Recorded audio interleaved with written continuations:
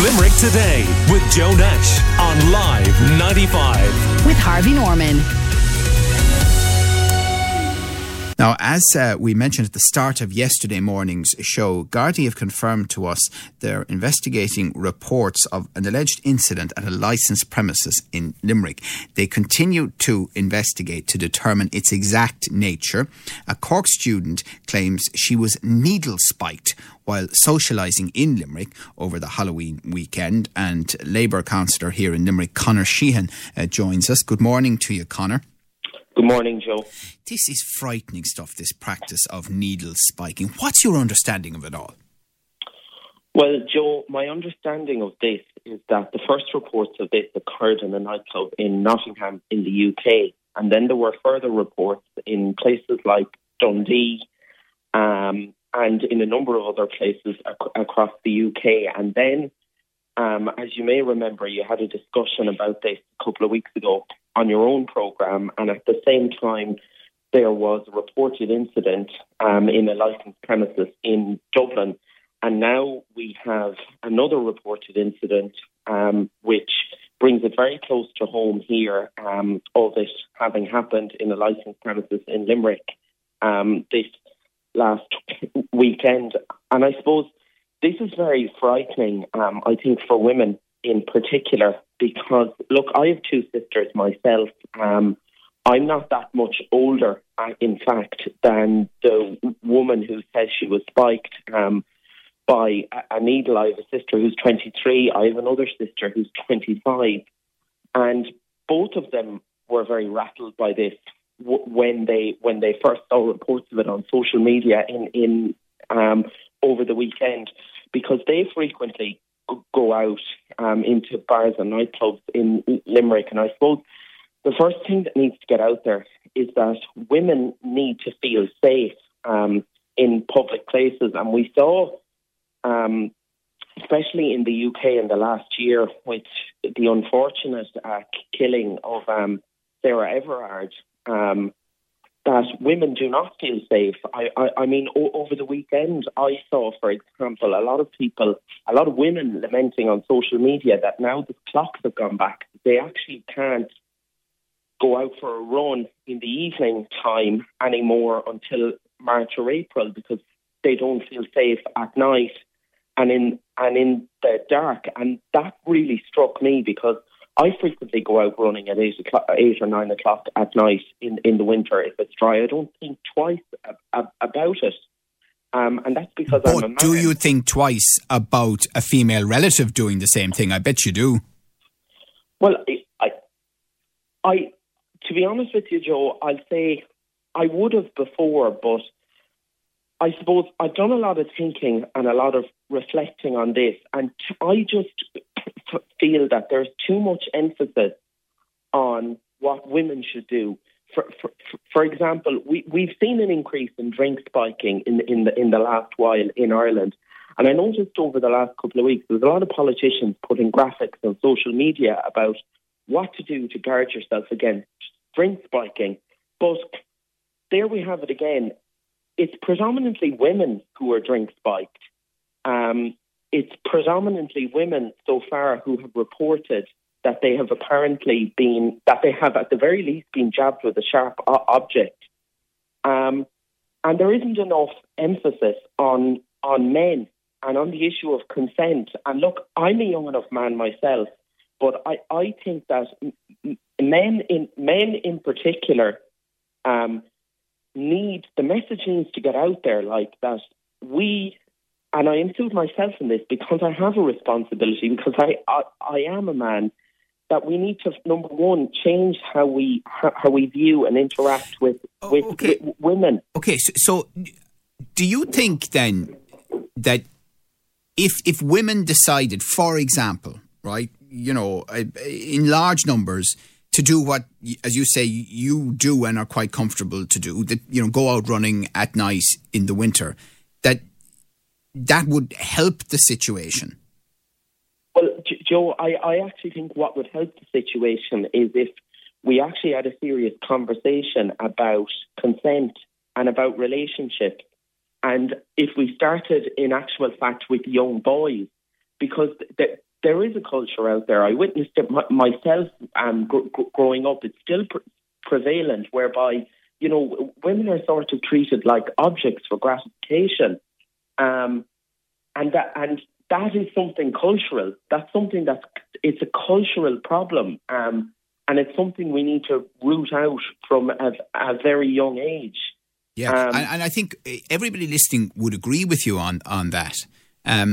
And then they'd probably think to themselves, you know, that is building the world that we would like to get to. But what do women do in the meantime?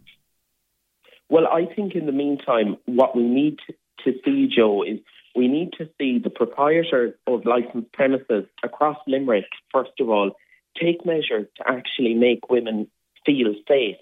And the first thing they need to do, in my view, is that they need to actually start searching people going into nightclubs and into licensed premises. And the argument that I would use for that is that a pat on the back is better than a jab in the arm. Because when I went to this is interesting stuff. I should say, by the way, that we in the Limerick Today team have been in touch with the woman involved here, and she asked that we didn't use her name in the discussion, but she is happy to have this story highlighted, but she thinks it's important. So obviously we're respecting her wishes on all of that. And the other point is that, unfortunately, in a sterilised atmosphere, we've all got more used to needles, Conor, over the last while. But we know that when they're used in medical environments, they're very carefully dealt with. The idea that somebody is jabbing a needle, in a criminal way into somebody's arm on a night out is just appalling stuff. It is appalling, and it's disgusting, and it's disgraceful. But the fact of the matter is, and the point that I'm trying to make, is that in the immediate term, we need measures in place so that women can actually feel safe, because there's actually at the moment. So are you proposing then that every man and woman going into any licensed premise in Limerick should be body searched? Or because, I mean, you're dealing here with, you know, pretty small things, these needles. Well, I wouldn't say any licensed premises, because obviously you go into some pubs and bars, they're very well lit, everybody is seated and spaced out. You can clearly see if there's anything funny going on. But I'm talking about going into nightclubs in particular. And to be honest, Joe, it's not uncommon for people to be searched going into nightclubs. I've been frequently searched going into nightclubs to see if I was concealing, for example, an nagging of vodka or whatever. Okay, and tell me about that search. I mean, what happens? Because there are lots of people who wouldn't have had that experience at the same time. Literally, what happens is there are usually two queues going in, one queue for men, one queue for women. And then basically what happens is that somebody doing security comes up and they literally pad you up one leg, pad you down the other, pad you up the other, and pad you down the other. And they basically check to see if you're concealing anything. And is that done for men and women? In my experience, it's been done for men and women, because it's been done. And I'm talking primarily, say, when I would have been in my first or second year of college, when I would have been 19, 20 years of age, it's done to stop you concealing alcohol. But you do accept that the search would have to be more specific if you are looking for needles involved in spiking than a nagging? Well, I think even the fact that it was taking place would make people feel safer. Because you have a situation, for example, in the UK at the moment, where there are women are actually boycotting nightclubs. They're actually staying in. And I think this is incredibly gendered. And this primarily, I think if you take the specific needle spiking issue away, it's to do with the way, like, women are treated in places where alcohol are served. I mean, in my experience going out, it's not uncommon. I've lots of female friends. 3 of my best friends are female, and they've all been groped on nights out at various periods over the last couple of years. You know, they've had somebody touch them inappropriately or whatever. Well, because it's fascinating because obviously we've only in the last hour we were talking about the new security system at Shannon Airport and all the high-tech scanners that are available. I mean, do we need to get to that point? I don't know, Joe, to be honest with you, because obviously the new high-tech scanners at Shannon Airport are very expensive.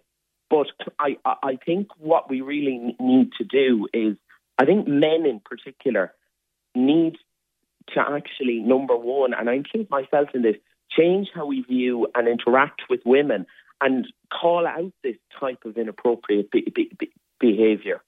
You know, like I presume if deplorable. The Gardaí are investigating this and other cases, presumably, with due process, if somebody is arrested and prosecuted, brought through the courts and found guilty, you would be looking for very significant jail sentences for needle spiking.